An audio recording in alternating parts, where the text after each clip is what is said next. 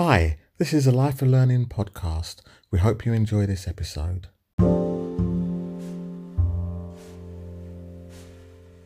Hi, Carole. Hello, Reggie. Hello. I tell you what, thank you for coming onto the podcast. Thank you for inviting me. I must tell you, I'm very, very excited to talk to you today. I must admit, I'm honoured to have you on the podcast. Thank you. Right, I think we should tell everyone how we got to know each other, and it's been sort of like only really sort of like a few days, but so let's start from that. Right, so you listened to me on a podcast about 4 or 5 years ago on a Corner Cutter podcast, and it was discussing older speed cubers. Is that correct? Well, I heard that episode in 2020. Yeah, I think you might have recorded it a while ago, but that's when I heard it. The subject was, yes, it was the Corner Cutter podcast, and the subject was older cubers. That resonated with me because we don't often hear people talking about older cubers, and so I listened to that, and then I found your podcast sometime later. I've been listening to you since August 2020. Wow. I mean, for me, when I first started this podcast, this is kind of a dream come true because you sort of like, you record your episodes, you publish them, and, you hope people were listening to them. But, for you to actually say that you've been listening to it for 2020, I just feel really honoured and blessed. Thank you. So I feel like I've known you for a while. Yeah, and it's really funny, just to let everyone know, we sort of like had a little discussion before we started the record button, and I was telling Caroline, well, everyone in my family knows how to speed cube, and she was saying, yes, I know. Well, I know that you taught them. I know you taught your children. I know you taught your wife. So, yeah. And I know you taught friends of yours. So yeah. That's right. So so this is going to be a special episode for me because to have sort of like an audience member to come on and actually contribute to the show as well is good. So you found out about my podcast in 2020. I think I found it because I spend a lot of time listening to podcasts because of one of my other hobbies. And so sometimes I'll go on Spotify and just Google cubing podcasts. And that's how I found yours, because you had an episode about cubing at some point. And then you had some other subjects that really interested me, and I've been listening since then because you've had guests on talking about cubing, and you've had people that I know from YouTube. And then you started talking about some other subjects that interest me as well. You juggle too, so I've listened to those episodes. I will say, when you talk about Star Trek, I don't listen because I know nothing about Star Trek. No, that's fine. That's just the sort of like the passion that me and Sabrina and we're big Trekkies. Yeah, I don't understand it. It's a different language and everything. But I think I tried to listen to one, but I thought, no, this isn't going to work for me. That's not for everyone. That's an acquired taste. Okay, and then it was at the beginning of this week. I think you wrote a post on the Belgian Speed Cubers IG account. Yes, he's been a guest on your show a few times, and that's how I first discovered him, because he was a guest on your show. And so I follow him on Instagram, and he asked a question on one of his posts, and so I answered it. The question was, how long have you been following me? And why? And I said, well, I first heard you on one of my favourite podcasts. I thought nothing of it. He responded saying that, and he tagged you, which again, I thought nothing of, because I didn't think you were on Instagram. I've never heard you mention it. And so I thought nothing of it until I got a message from you, and I was very excited. And I looked at your IG account, and you've got a very interesting account. You do origami and cubing, and I've never seen that sort of like mix before. I thought, I'd never seen it, and neither have I. I don't know. Are other people? I'm sure other people are probably doing it, aren't they? or not? Well, there are other people who do both. Yes. Okay. Yeah, that's what I mean. Yeah. Yeah, I know somebody who has a cubing account and another origami account. But yeah, the way mine's fused, I haven't seen. Okay, that's what I was asking. Yeah, whether there's anyone that's merged the two into okay. Yeah. And then I thought, I'll tell you what, let me reach out to you and find out if you wanted to come onto the podcast. And you said yes. And I went, yay. I wasn't going to say anything else. I did have to wait a while before I responded, though, because I was so excited. I thought, if I answer now, I'm going to embarrass myself. I thought, calm down, get a grip, Carole, get a grip. Oh God, no. As I say, I've been looking forward to talking to you about, especially about cubing, because I know that's one of our biggest passions. Yes, indeed. Yes. Well, thanks again for the invitation. No problem. So when did it all start, cubing? You know, how long have you been doing it and what got you into it? Oh, wow. I'd like to say I've been cubing since I was 8 years old, but that's not true. My teenage son taught himself from a book, and then he offered to teach me. And I said, no way. Yeah.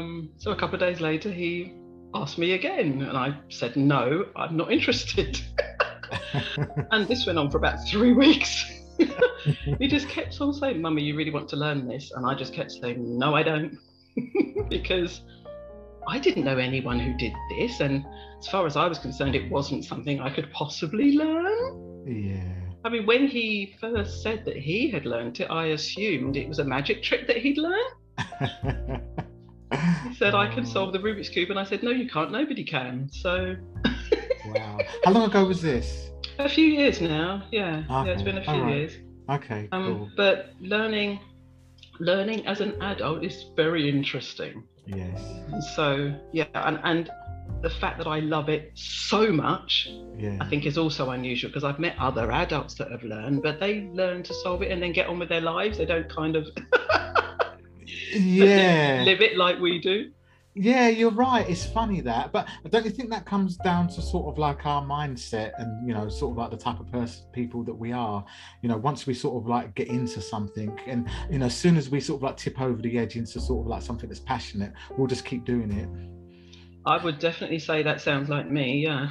And I know that's how you are with your activities. So yeah, I mean, I think it's just there are so many wonderful things about cubing that I don't have a day where I don't pick up a puzzle, and I just learn something new about the puzzles and myself every day. So it's just really grabbed me.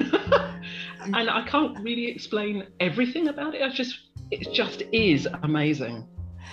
Put it this way, we're not alone, because you know, I'm sure your YouTube feed always comes up with some sort of like cubing related thing, and there are so many people out there that've got the same sort of like love and passion for the art of cubing anyway. So we're not alone. You're absolutely right. I didn't know any of that when I started, but you're right. Now that I've discovered the world of YouTube and the world of Instagram, I know that yes, there are a lot of us out there. But when I started, I was totally unaware of any puzzle other than the traditional puzzle. Yeah. When I first came across the 2x2 and the 4x4 and everything else that lives out there, I was all brand new. Brand new. Yeah, it's funny. It's a rabbit hole that you just keep going, and it just never ends. It's very exciting, though. Very exciting. Yeah. So, what was the learning like for it? Because I learned from YouTube. Wow. You know, books. You know, I mean, what book was this? Because I didn't even think there were that many books out there. Well, there aren't. And the one he taught himself from is Dan Harris's book, Speed Solving the Cube. Do you know it? Okay. Yeah, I've heard of it. He's been on a podcast that I've listened to, I'm sure. Yeah. I think. Yeah, go on. So that's what he taught himself from, and then offered to teach me. So I knew I wouldn't have been able to learn. I knew the way for me to learn was to, if I was going to do it, to let him teach me, which is what I did. So I had the gift of having someone to sit beside me and teach me. Yeah. And that is the best way to learn, but not everybody has that opportunity. I was very, very fortunate. And so he taught me. But the thing is, I hadn't been someone who was learning new things. I was, unlike now when I'm happy to just learn new things all the time. Yeah. Then I hadn't learned anything new for a long time. So I knew it was going to be new, but I also expected it to be really, really difficult. Yeah. I expected it to be really hard. So I said, yes, please teach me, that's fine. Thanks for the offer. But let's do it very slowly. Yeah, sure. Yeah. So, and he was really good. And so the first learning the cross, I gave myself 3 weeks just to work on the cross. Wow. Okay. Oh yeah. You really took it slow. I really took it slow. It doesn't take that long. To everybody listening to this podcast, it doesn't take that long. But I wanted to take my time because I expected it to be hard. And so I spent 3 weeks on the cross. I remember very clearly getting the corners. Didn't spend so long on those, about a week. But you know the next step where you do the middle layer edges? Yeah. I gave myself 3 weeks for those. I remember very clearly spending 3 weeks on those. Because those, for me, those algorithms were long. Yeah, they are. For me, it was brand new, the notation and the algorithms, it was so new. Those algorithms felt really long. Yeah. Compared to the first layer algorithms and the cross, obviously. Yeah. So I took my time. So when I talk to people now, it doesn't take as long as I took, but I expected it to be really hard. And the feeling when you first solve that puzzle is just unbelievable. Yes. and unforgettable. Unforgettable. Yeah. And I wow, I didn't realise you. So how long did it take you in total then to go from the cross all the way up to solving it? Several weeks. Wow. Okay. It doesn't take that long, but I gave myself a long time.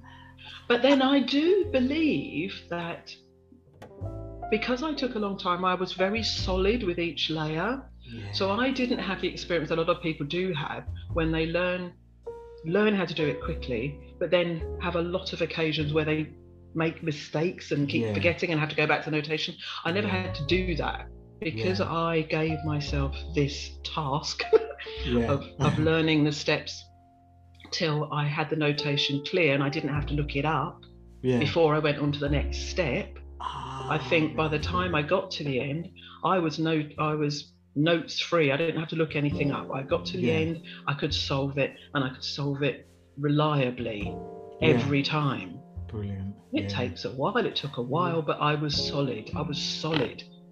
I'll tell you what, the only thing I would say to that is, I think, you took that time, and I think some people try to solve it quick. They get really frustrated. Yes. They'll mess up, get frustrated again, then they'll just put it down. Whereas your time period might have been, slow for other people, but for you, that was your natural pace for wanting to learn it. And I think, if people want to take 2 or 3 weeks, as long as they complete it, I think that's the main thing, So I think that's I think that's a good point that you mentioned there. It doesn't have to take that long, but it can take that long. Why not? Well, my approach was to drill each step. I was happy to drill, and I saw them as drills. Yeah. So if I was doing, say, the middle layer edges, I was just drilling them. Yeah. I mean, I'd spend a while each day doing it for that 3 weeks, but I've just drilled them. I saw them as drilling. It was practice. It's practice. Practice. So the same as when we're learning CFOP now, say. Yes. And we're drilling a particular alg. Yeah. We will drill it until we're happy with it. We're comfortable with it. Don't have to look it up. That kind of thing. So for me, it was approaching it that way, but I didn't know then that's what I was doing. Yeah, you're right actually, because if you were learning a new OLL or a PLL, you'd probably be doing that because it would probably take you a few days, maybe a week, just to drill that out. Yes. And then just to recognize it and then drill it, and to get it down. So your approach is kind of similar to what people do when they're learning all these other different high advanced alg sets. They're doing the same thing that you did, but you started that at the beginning. I did. For me, it served me very well as an approach to learning, because I've taken that same approach to a number of other activities that I've taken up since learning the cube. Got it. Okay. Do you think that sort of like the learning the cube was sort of like the catalyst for you to sort of like think, well, I've sorted out the Rubik's Cube, I know how to do this, I'm going to keep this going, but what other things can I learn? No question about it. It's given me this full sense of invincibility. So, if I have something that I want to have a go at, I will say to myself, well, look, it doesn't matter if I can do it or not, whether I learn it or not, I can start. If I learn it, don't learn, doesn't matter, because I can solve the Rubik's Cube. If I can solve the Rubik's Cube, I can do anything. So I'll have a go at this, and I'll have a go at that, and I'll have a go at this. Because I can solve the Rubik's Cube, I can do anything.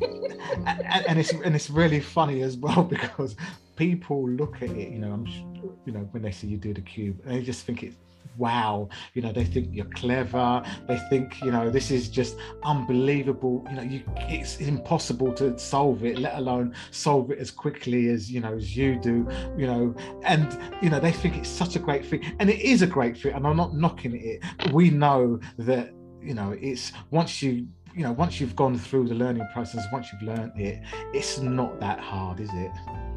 I totally agree, it's not that hard. But it does take some. It takes some focus. It does. You have to focus. You have to give it some time. Yeah.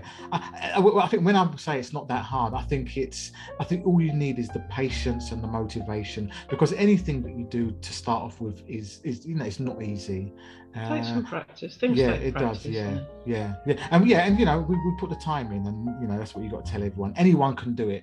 I think that's the key point. Anyone can do it. If we can do it, then anyone can do it. Yeah, that's what I say to people. If I can do it, but then they look at me and say, "Oh, yeah, but you're this and you're that." Well, I am now. I can do the cube. I wasn't. I wasn't before. Oh, but you're good at this and you're good at that. Yeah, that's since learning the cube. Yeah, but you can do this. You can since learning the cube.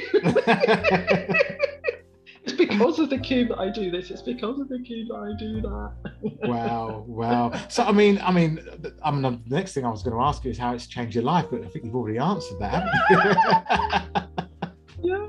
Well, it's got so many benefits, hasn't it? I mean, it's helped hugely my memory recall. I know that my memory has improved a lot because of the way I've learned to retain algorithms in my head. Something that I hadn't considered doing before. I'd never needed to do it before, but wanting to learn things and finding that I'm retaining this information has been a blast for me. Wow, I can do this thing. It's almost like a skill in itself, learning these out. I love algorithms, by the way. Yeah, that's my mind is, because I love maths, and I'm going to put it out there. You don't have to be good at maths, or you don't have to have an interest in maths to learn the Rubik's Cube. Anyone can do it. I don't know. Are you mathematical, or are you more of a creative person? Or... Well, what you just said is true. People think that you have to be good at maths to be good at the Rubik's Cube, or to learn the Rubik's Cube. And no, you don't. It's all logic. Yeah. But I had always considered myself as not good at maths. Yeah. That was my story. Yeah. That was my story that I used to tell myself and anyone who would listen. I'm not good at maths. I'm not good at maths. When my children were small, I had so much trouble helping them with their homework, and it would bring me to tears sometimes, because I felt stupid because I couldn't do things. And then taking up the cube has changed all that, because I wasn't someone who considered herself good at maths, but now that I'm embracing the cube, I'm learning things now that have increased my interest. I now have an interest in mathematical subjects, different areas of maths. I love geometry. You can probably see that from my page, Reggie. My Instagram page. I absolutely adore geometry, and I've learned terms and properties and things about characteristics of shapes that I was totally unaware of before learning the Rubik's Cube. Wow, it's all new. It's really opened up. It's really opened up your world, hasn't it? Hugely. I mean, I see the world different now. I was telling a friend at work last week that I was talking to her about the cube. I'm sure she wasn't interested, but she listened very, very politely. And I was saying to her, the way I see the world now is different, because I look at buildings and windows and doors, and you're looking at shapes, and I love right angles everywhere you look, right angles. And then you'll see triangles on bridges and things like that, and I'll just stare at the shapes that there are in our world. We're so blessed with beautiful shapes everywhere. You look around your home, right angles, rectangles, squares, cubes are everywhere. Cubes are everywhere. Well, they're literally everywhere in our house, put it that way. And not just puzzles, just the shapes of things that we have around us. So, I get it. Yeah. No, you're right. It's funny how, you know, the way you talk about it, you know, if people hear this, they'll think, what? I know. Which is why Instagram has been such a wonderful thing for me, because I can talk to people who talk like this. Exactly. And it's funny because I'll tell you what, I mean, I was doing cubing a long time before I even saw the Belgian Speed Cubers page, where, you know, you actually take a picture of a cube and you have a nice background in the background. And, you know, when I spoke to him, I said I didn't even know that was a thing, and he said the same thing until he went on to Instagram. He didn't realize it was a thing, and it's a huge thing. It's an art form now, isn't it? Yeah. Neither did I. I had no idea until I went on Instagram. I discovered that they call it cubography. Yeah, that's it. Yeah. I discovered that where people will take pictures of their cube in a tree. Yeah. They'll take pictures of their cube in the snow. They'll take pictures of their cube on a wall, or sitting on the back of their dog, or something like that. And you look at it and you think, oh, that's lovely. I find myself feeling quite. Some of these arrangements, the pictures are beautiful. Oh, it is. It's an art form in itself. It really is. It really is. But the other thing I've discovered on Instagram, I don't know if you've seen this regarding cubes, are these expert pattern makers. Yeah. Have you come across them at all? Yeah. You're talking about ones that do portraits and.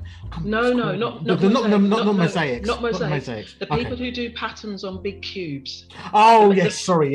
Yeah, the mosaics are wonderful, but that's different. What I discovered, and it makes me cry sometimes with the beauty of some of these patterns. Yeah. They have 11 by 11, 13 by 13, and they created a pattern on this puzzle, and they're just so beautiful. Some of the patterns are weaving in and out, up and down, over and under, like basket weaves, I think they're called, but they're so glorious.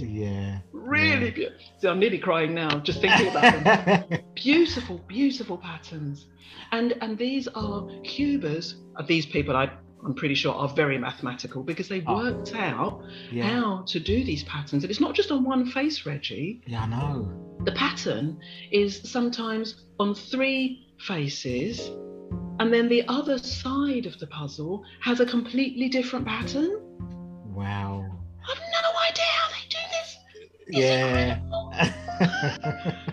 And they're so beautiful. Very clever. Very, very clever. Yeah, it's, you know, talking about, Rubik's created this cube. He could never have imagined that it was going to blow up like this, and it was just going to be. It would go into an art form. You know, you'd get people solving the cube in, lots of people solving the cube in under a minute and 10 seconds and 5 seconds, and this, cubography. He could never have imagined that. He must be, I don't know, he must be sort of like sitting in his room and looking around and just smiling. Yeah. I mean, it is an amazing thing to consider. These different areas of cubing, where you just mentioned the speed cubers, which is a whole world in itself. I spend hours watching speed cubers. I don't speed cube. I learn the steps because I like learning. But I spend a lot of time watching them. I get very excited about what they're doing. And I love it when somebody, my favorite thing on YouTube is when someone's been to a competition and they've recorded footage of being at the competition. And I've watched hours of those. So it's not necessarily just the solve, it's the kind of the whole excitement, you know, they chat to this person and chat to that person, and you're looking in the background, there's people solving at this table over here and that table over there, there's a group of people over there just playing with some other puzzles. Yeah. No, you're right. I mean, I sit and watch loads of those types of videos and stuff like that, and and it's and the you know, the Cuban community, I think, is very giving, isn't it? I mean, it's I don't know. I don't think I'd like to think there's no politics in there. I'm sure there is, but I think as a whole, I don't think there's much politics. I think people are very, very very kind and giving, I think. They're very supportive, they're kind, they're caring, they're very helpful. I mean, I've had a couple of occasions where I've had some problems on with Instagram maybe, or with a puzzle, and I've asked somebody and they've helped me out. I mean, that's just so nice. I haven't met them, but I feel like we're just friends on Instagram, which is a lovely thing to be able to say, especially from, and I'm quite new to Instagram. Yes. And so before that, I was just cubing on my own. Just cubing on my own. Which is fine. I have no problem with that because my puzzles are my family. Don't tell my children I said that. But No, I get that. I mean, obviously you've spoken about the benefits, but I'm just thinking, what was it like during sort of like lockdown, and just from a cubing point of view, because I know. What you mean, having an opportunity to cube without having to do anything else? How was that a problem? How was that a problem? But I know a lot of cubers did a lot of practicing, and they really, you know, I mean, obviously guilt-free practice. Yeah, guilt-free. Then again, a lot of those cubers were, I mean, let's face it, a lot of cubers are a lot younger than we are. I mean, they're under 16, maybe 17, 18. Yes. So they would have had to study at home. So time, I think most people would have had more time than they probably would have. I mean, that's my guess anyway. Yeah, people would approach it differently. Yeah. People approach it differently, but it's, I was able to learn the same as I was learning before, really. Okay, so it didn't change? Not really. Not really. I would say not really. Because there were some things you weren't doing, and there were some things you were doing. So I just kind of, it's always been, I think because I love it so much, I would just do it anyway. If I'm traveling somewhere, I've always got a puzzle with me. So I'm not going to get on a bus without a puzzle. So I've always got something to do. If I'm waiting for somebody, I don't know, if I'm meeting someone and I'm waiting for them, I've got my puzzle. So no time is ever wasted. There's always something to learn. That's right, exactly. No, you're exactly like me. My puzzles go everywhere. So what about from a mental health point of view then? Do you think cubing can help with that? From your point of view, it can help. It does help. It's so much fun. So there's a lot of value in doing something that's fun anyway. But it's really, really hard to have mind chatter going on if you're cubing. So it stops that, which is great because it's like a meditation, isn't it? It just clears your mind. I think from a mental health perspective, it's very good for you because it feels so good to be able to do it. If you're feeling more confident, because you're able to do something like this wonderful skill, that's very good for you, isn't it? You've always got something to do as well. I think that's always a good thing. I think on that, I mean, you know, before we came before we started recording, we spoke about teaching, and I think you know, especially for sort of like some young children that may have got I don't know, I wouldn't say issues, but you know, they want to find something. You know, cubing could be one thing where they could find something, and that could give them a sense of achievement and confidence as well. Well, would you like an example that I have about that? Yes, please. I had some weekly classes where I was teaching the cube, and I had a little boy who came every week. And his mother spoke to me and thanked me and asked me for having the class because she said that the little boy was having some problems at school. The teachers were calling her in regularly to complain about his behaviour. and they gave his behaviour a label, which I'm not going to identify with, but they gave his behaviour a label. I know which one you're talking about. That's fine. That's fine. But this is the same boy who each week he came to the class would sit beside me for the entire session, attentive, focused, well-behaved, polite. And she thanked me because he was so different at these classes. He loved coming. He loved coming and he loved being involved with the Cube. I had other parents who have spoken to me after these introductory workshops that I've done, who have said, again, thank you for having this. The teachers are calling me and complaining about his behaviour, but he likes this. And I'd say to them, there's no problem with his behaviour. He sat beside me for an hour just now, the same child. There's something in that. There has to be something in that. Well, I'll tell you what, we could deep dive into this because I've got a lot of opinion on this one. And like we said at the beginning, before we came onto the podcast, we teach. So I think we'll park that one. And would you like to come back and discuss that one as a separate sort of like a separate subject another time? I'd be very happy to do that. Yes, I've got a lot to say. Same here. And whilst we just sort of like close on that, for me, I think that, and when I do teach people, and this is not just through classes, just through, like my family and people that want to learn it, I do say, once you've learned it, try and teach others, And I think that's one thing that the cubing world is pretty good at. You do, if you learn something, you try and pass it on. If you learn a new algorithm, someone will go online and say, look, this is a faster, more optimized algorithm. They're not scared or worried that, someone else is going to use their algorithm. In fact, they're quite happy that someone is going to use their algorithm. And I think that's what's good about this. That's a very nice thing about it, yes. Yeah. Because everybody has this, it seems that there's this attitude of let's make the whole thing better. We bring the whole thing up by helping each other with these additional benefits or new ways of doing things, and no one's keeping it under their hat. They're sharing it. They're happy to share these things. In fact, you mentioned those algorithms. I've just changed a couple of my PL algorithms because I found new ways to do them. Even though I was already doing my V-perm and my N-perms in a certain way, and they're both quite tricky. They're not people's favourites usually, are they? No. Well, I hate the G-perms, but that's the other.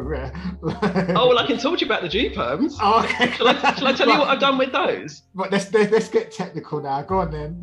What have you done with the G-perms? Because well, this is what I was saying about learning. Yeah. Learning the cube has increased my capacity for learning. I've learnt how to learn better. Does that make sense? Yeah, of course. So I'm learning how to learn, and so I got to a point where I was hearing about CFOP, which do you want to explain to your listeners what that is? Well, it's the you solve the cube in sort of like a layered approach. So you solve the cross first, then you solve the first two layers, then you orientate the last layer. So if you've got a white cross, then it will be all the yellows on top. That's what I call it. And then you sort of like permutate the last layer. So essentially you're solving the last layer, and that solves the whole cube. Yeah. That's right. So I was hearing about this, and I'd seen the work that was going to be needed to do this, and I had promised myself I would never get involved in it. I decided that was far too much like hard work, and it wasn't going to be for me. And I'd seen some of the algorithms, and I'd said absolutely not. So much of my cubing enjoyment was to learn other puzzles. So I did a lot of that.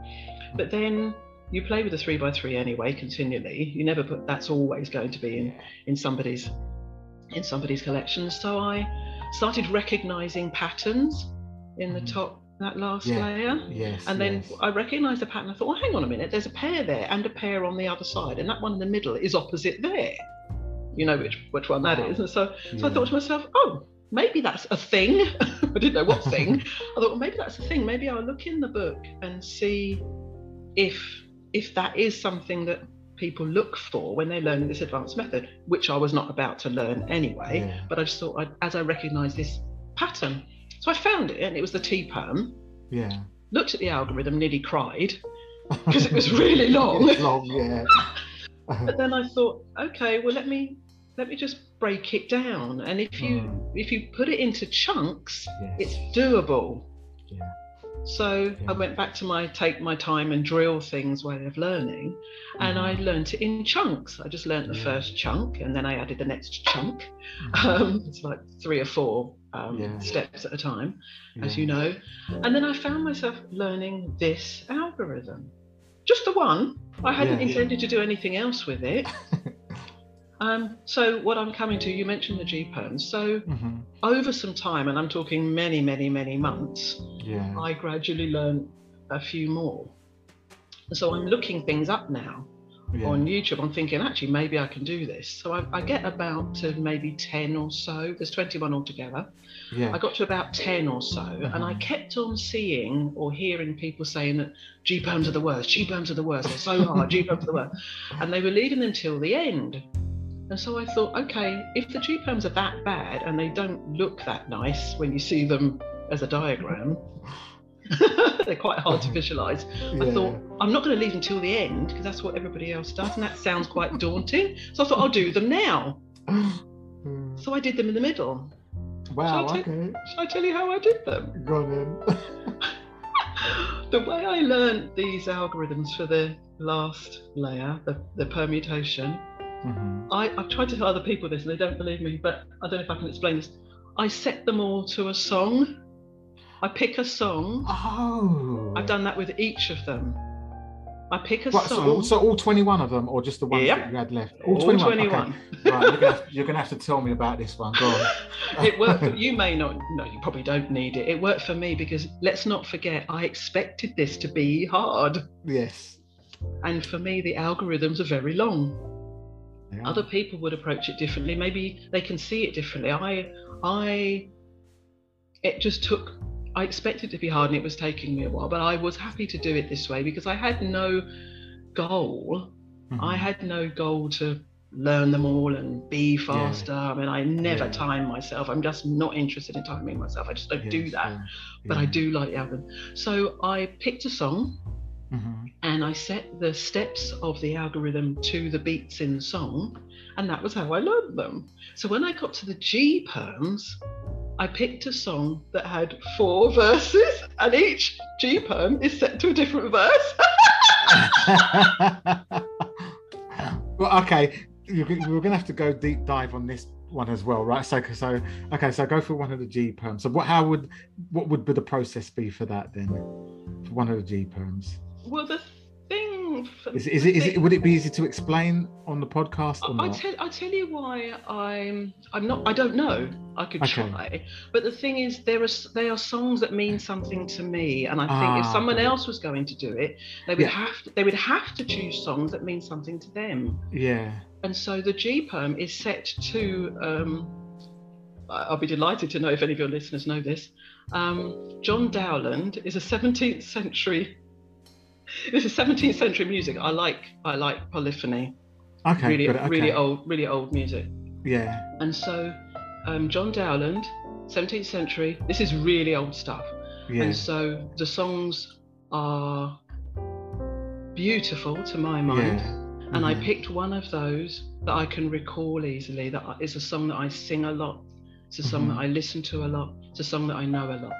The other algorithms, the other PLL algs are set to simple tunes like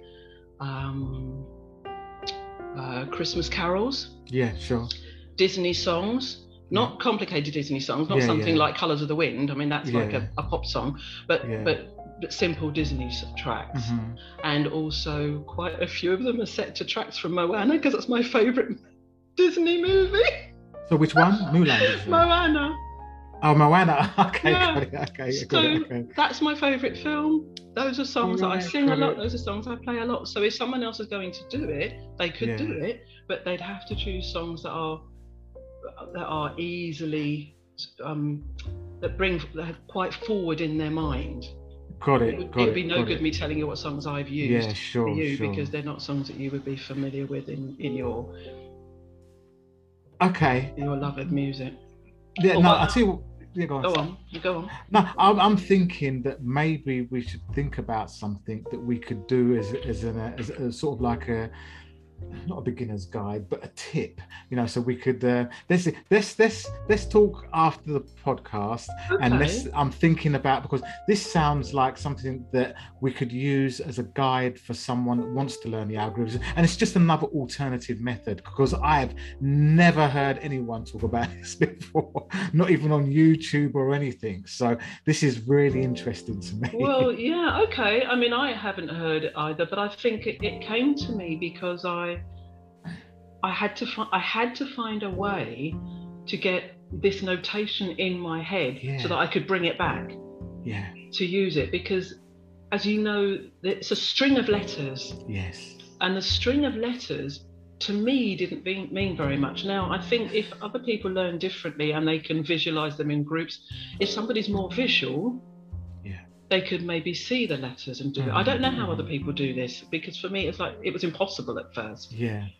And again, looking at the G perms, they're very daunting. There's no question. I totally agree. They are daunting. But I have them in my head in this song, and as long as I can recall the song, I've got the alg. Yeah. Wow. I'll tell you what. I'm finding this really fascinating. I didn't think that we were gonna talk about, and the reason why I like this is because, like we spoke about teaching, there are so many ways to teach and there are so many ways to learn. And if we can sort of like maybe talk about this and come up with something structured, this might help other people that will find jumbled up letters, a mess. They look at it and they'll just think, but if this can help someone, I think we should. I think we should try and explore it, because you never know, it could help a few people. So wow, that seems. And what made you think of it? I'm really interested in this. I don't really know. I just remembered. It started before the PLL algs. It started when I wanted to learn the parity alg for the square one. Oh wow! Okay. Yeah. I love the square one. Really love it. It's a beautiful puzzle. It has a very bad reputation in the community, as you know. Well, I think the clock does, but I think square one is it's a different puzzle to all the rest of them, isn't it? Well, with the clock, you don't have algs to learn, do you? True, so the whole way it operates is different. But with the square one, the notation's different and everything. It is. But I fell in love with that for some inexplicable reason. But the 20-step parity alg, again, very daunting, and it's all numbers and slashes and stuff. Because I wanted to learn the puzzle, I wanted to find a way to learn that parity alg, because I couldn't visualize it, which is maybe what other people are doing. I thought I have to learn all these threes, -3, 3, -3, 3, 0, -3, 3, 0, 4, negative, whatever. Means nothing, does it? Yeah. But I don't know where I got the idea from. I don't think I saw it anywhere or heard it anywhere. I thought if I set it to a song, which I did, that one's set to Away in a Manger. Oh, okay. I tell you what, that is so creative. It really, really is. It works, and I'm sure it will work for other people as well. I mean, I might even try doing it once I get to understand how you kind of do it. I'll talk you through that one, because I think it might be easier to explain that to somebody, because it is just 3s, 0s, 4s, 2s, that kind of thing. So, you mean the parity alg for the square one? You mean? Yeah. And you just adapt it to them. Just adapt it to the other ones. That's what I did. Yeah, got it. No, it's just the initial sort of like process on how you'd remember the any alg. Well, if you think it might be helpful, I'm very happy to share it. No, definitely. I think it'd have to apply to you. Yeah, we'll explore that one. That sounds really, really good. Okay. Right, I've got some quick fire questions. You ready? Ooh, okay. What's my favourite colour? Yeah, that's it. It is. What's your favourite colour? Oh, you're joking though, aren't you? Yeah, it is. Yeah, go on. You were joking. I'm so sorry. That's fine. You can delete that if you want. No. That's fine. Red, without question. Favorite cube? Favorite cube? Oh, I couldn't possibly have a favorite cube. I couldn't do that. Okay. Well, they're my babies. Fine. I couldn't have a favorite cube. Favorite food? Favorite food? Yeah.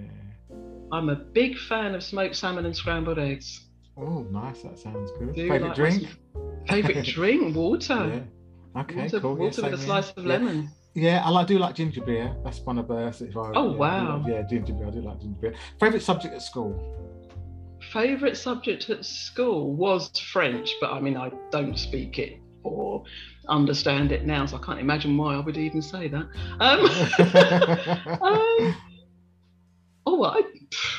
I liked PE. Okay. PE, I was very, very, I suppose PE. Okay, cool. Yeah. And your favourite event, obviously, for cubing? I don't really have a favourite event for cubing. I love... Oh, you mean the events for the WCA competitions and stuff? Forget about it whether it's a WCA. If you've got a puzzle that you like and you're sort of like more attracted to than anything else, if not... Oh, the Megaminx, my cuboids. I love my cuboids. Yeah. I could talk at length about my cuboids. I love my cuboids. Yeah, and I've seen quite a few of those in your IG posts as well. Yeah. So I can see you've got a lot of non-WCA puzzles. And I like the Megaminx a lot. I love the square one, and the big puzzles. So my high order puzzles, I like them a lot. So my 4, 5, 6, and 7 layers. Okay, so I've only got other than 7. I haven't got any more than that. What about you? I do have an 8x8, but I don't use it now because since I got my lovely magnetic ones, which are so smooth and lovely to use, the 8x8 is an old Sheng Shao, and it's very hard on my hands and quite a big puzzle. So. It's too much like hard work. Yeah, how much? Because I mean, the big puzzles, I've got a 6x6 and a 7x7, and I've only probably solved those 3 or 4 times. I just haven't got I don't know. They just take too long for me. Oh really? Yeah. No, I use mine a lot. Seriously? Okay. Well, no, I take the 6x6 on a bus. Oh, do you? Oh, nice. I take it on bus journeys because I'll solve it and then I'll make patterns with it, and then you can use it as a 2x2 and a 3x3. Yeah, that's true. If I'm going on coach journeys or train journeys, I'll take the 7x7 and my Gigaminx, and so yeah. Oh, you got Gigaminx as well? Oh, well, yeah. Wow, no, I haven't got that. I've got a Megaminx, but I haven't got a Gigaminx. My daughter bought me the Gigaminx as a birthday present one year. Oh, nice. I know, what a lovely present. So yeah, it's a very, very beautiful puzzle. It's really, really nice. Yeah, it is. Nah, I do. There was a time when I did love I really loved the Megaminx because it was just because you do the 3x3 and it's all over, in whatever. And with the Megaminx, it's just that little bit longer. It's a bit more of a challenge, and you kind of use the same sort of 3x3 techniques really on that as well. You're doing F2Ls and stuff like that, and that's what people think. They think, well, I can't do the Megas. Well, if you know the 3x3, and especially if you can do F2L, the Gigaminx is just the kind of longer version on that. Obviously there's more faces and stuff like that, but it's not that bad. The Megaminx. Sorry, the Megaminx. That's yeah.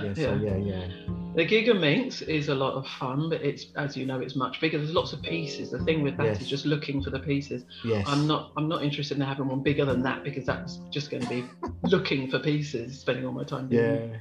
But yeah, that is fun. I had. Do you want to hear a story about the Megaminx? Yeah, sure. I had an electrician at my home one day. He was doing some work for me, and I had a delivery of a new Megaminx. It was a new Moyu Alhun, I think, at the time. Unless it was I think it was that one. Anyway, it arrived. Of course, one of the most exciting things as a cuber is to receive a parcel with a puzzle. So it came, I opened it, I scrambled it, and then I solved it. And he said, poor man, I didn't even think about him. I was just so excited about puzzle. He said, how did you do that? Are you some kind of savant? Oh gosh, yeah. we just have no idea how people view things, do we? No, you You don't. And, you know, I mean, we'll talk about this more when we talk about cubing in public, but people will look at you as if you are, you know, Einstein. That's what it is. They really do. I mean, to actually say, are you some kind of savant? I'm thinking, are you kidding? I just spend hours doing this, that's all. Yeah. That's all it is. But like I said, when you cube in public, how many other people are saying that or thinking and saying that same thing? Some of them will say to you, but most people are probably thinking that same thing. Yeah, which I find really fascinating. Okay, yeah, it definitely is. Okay. So so in terms of cubing advice, what's your favourite puzzle, Reggie? My favourite, I would say, I would say my favourite event at the moment, which is something that I've focused on for the last 2.5 years, is 3 blind. Yeah, and multi-blind. Oh, you're doing multi-blind now? Well, if you can call 2 multi-blind, that's still. Oh, I would. Take it. I would, because I just think. I will say I'd like to thank you, because every time you have another episode about blind solving, I do a bit more. Oh, okay. Yeah. In fact, have you done the 2x2 to start off? Because I would say if I was to recommend something, I'd get them to do the 2x2 first. Well, you and Belgian Speak You started with that, so that's what I started with. Yeah. Yeah, and then I started playing with the 3x3 blind. Yeah. I'm nowhere near. In fact, don't get too excited, because I'm looking at it and I'm practicing a couple of edges and a couple of corners. I'm not doing any more than that, and I'm nowhere near ready to start memorizing great chunks of it. I'm not doing that, but I'm giving, as you've already worked out, I like to take my time. Yes. And so I'm doing it very slowly. But I'm really enjoying it. No, but that's really good. I mean, if you can just do corners and then, you know, build up, you know, because, you know, there's that SCS timer where you can go on there and you can do, I think it's an F2L and then the last layer. So you can you can do a scramble, and it will be an F2L pair that hasn't been solved yet, and that's about maybe 7 or 8 maybe corners and maybe 7 or 8 letters that you've got to remember, or 8 letters, or maybe 10 letters, I can't remember, but that's how I started. That sounds like too many for me already, though. But I mean, you know, you can start off with, you could just do last layer, you know, and build up from there. But that's what I'm doing. When you say last layer, that's what I'm doing. I'm a bit like the algs to a song. What I'm doing is I'm picking a PLL alg, and I'm doing it on a side, and then I'm blind solving that, so it's just one side at a time, and then I'm doing that around the puzzle. So I'll start with that alg just on the white face, and then the yellow face, and then the red face. But if I'm say doing the white face, I'll start with the green in front of me, and then we'll work my way around the puzzle clockwise. That's how I did it. That's how I started, because it is daunting. It really is. It really is. But you've done the 2x2. What did that feel like?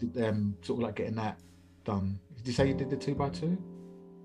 I did spend some time on that. Yes, I mean, it's actually just more fun on the 3x3 though. Yeah, I think because of the way it looks and feels, and it does move differently. So it does. But it's a good way to practice the corners with the 2x2. I'd always recommend, like I said, the 2x2 to start off with for people that are really daunted. But I don't know, if you've got people that are quite experienced, you just go for the 3x3. You know, most of the algs, you know, especially if you're using old Potman corners and edges, you know most of the algs anyway, the PLL algs. So it's probably starting with the 2x2, you're just concentrating on the corners, which is very useful. Correct. Very useful. And then it's only one alg. It's only one alg. Yes, indeed. For me, it was learning, because you've got all those positions to learn. You've got to learn those letters, the setup moves, but before you do the setup move, you've got to know what that letter is. There's a lot to do. When I first saw people doing blind solving, I thought it was just a party trick. Yeah. And I'm already a cuber, and I used to see people doing it and think, that's just a party trick. Why would I want to do that? Yeah. Put it this way, it took me a long time to, I wouldn't say build up the courage, but for me to get motivated to do blind. I felt in the back of my mind, I always wanted to do it. And in the end, I just said, okay, let's just do it.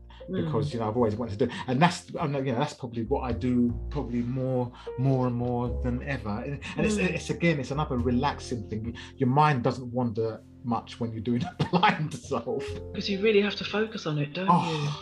Yeah, especially some of the multi-blind ones where it's I would say it can be quite draining.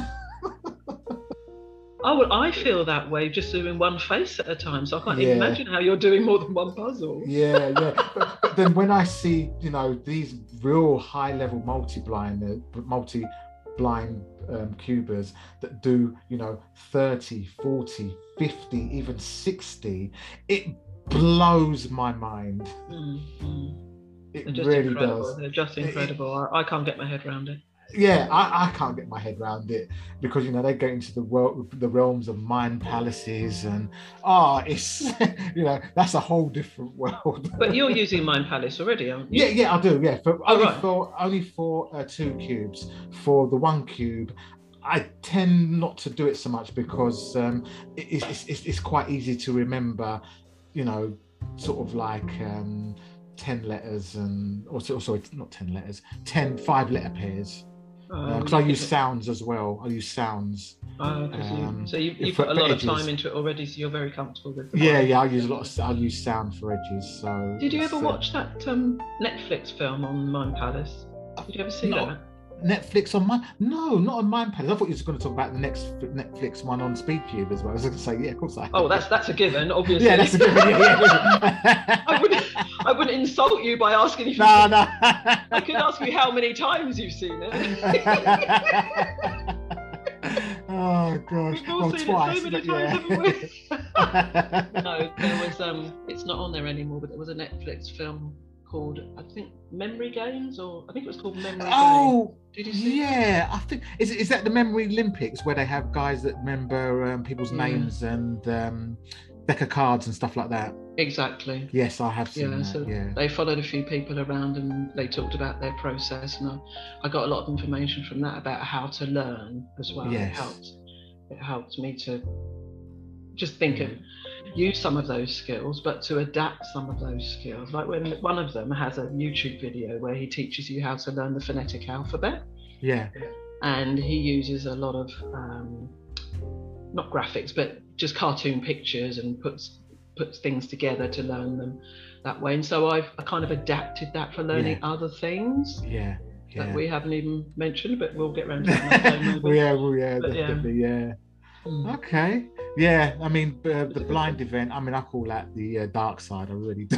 Oh, do you? I do, because it's not just learning about the Rubik's Cube. It's about, memory and forming images in your mind and stuff like that. That's the reason why I call that the dark side, because it's a totally different event. Yeah, we have to learn algorithms for, but, I think doing the blind solve is different. And then when you're talking about multi-blind, that's even more of the dark side.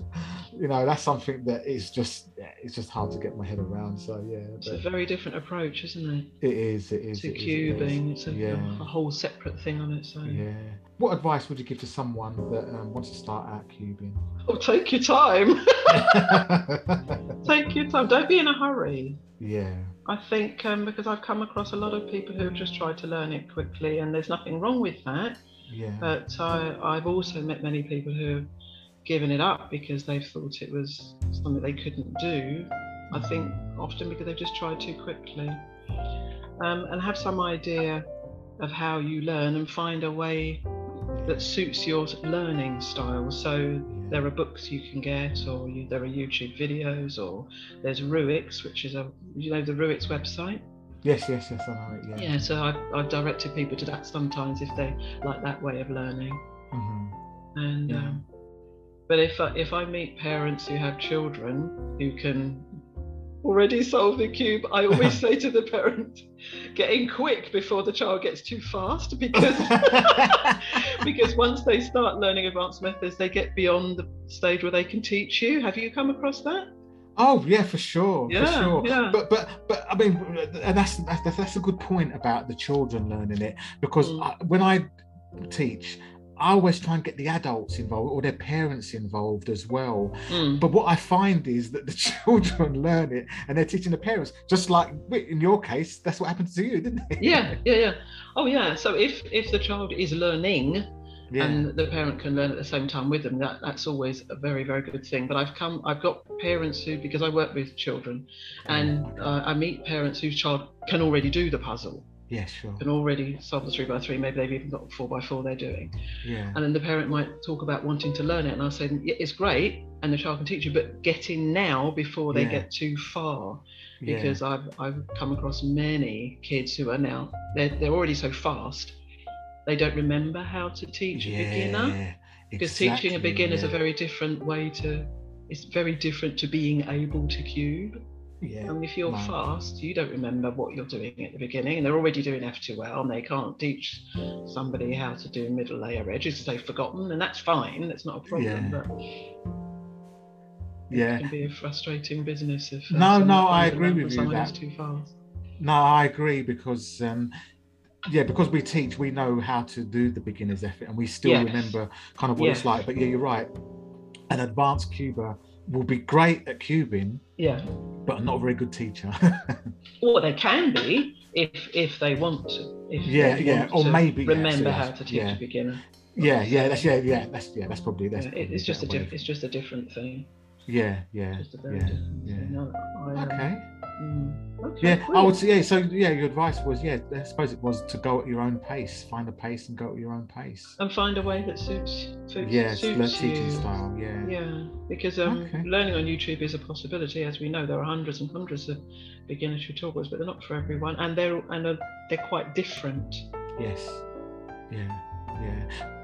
Okay, cool. Carole, thank you very much for coming onto the podcast. Really, really enjoyed it. It's been fun. Thank you. And I'd like you to come back again, because there are other topics that I would like to discuss with you. Would you do that? Oh, that's very kind. I'd love that. Thank you, Reggie. It's been really good fun. No, I really, really enjoyed it. Thank you. You gave me an opportunity to talk to a cuber about cubing. Yay! and I tell you, that's one thing that doesn't happen very often, does it? You can't really deep dive in with other people and talk about cubing. Yay! I mean, I'm so used to trying to talk to people about cubing, and their eyes, they just glaze over. Don't not mention cube again. Yeah. Can you stop already? I think we could talk about cubing for hours. So thank you very much for inviting me. That's really problem. kind of you. No, it was a real pleasure. Thank you.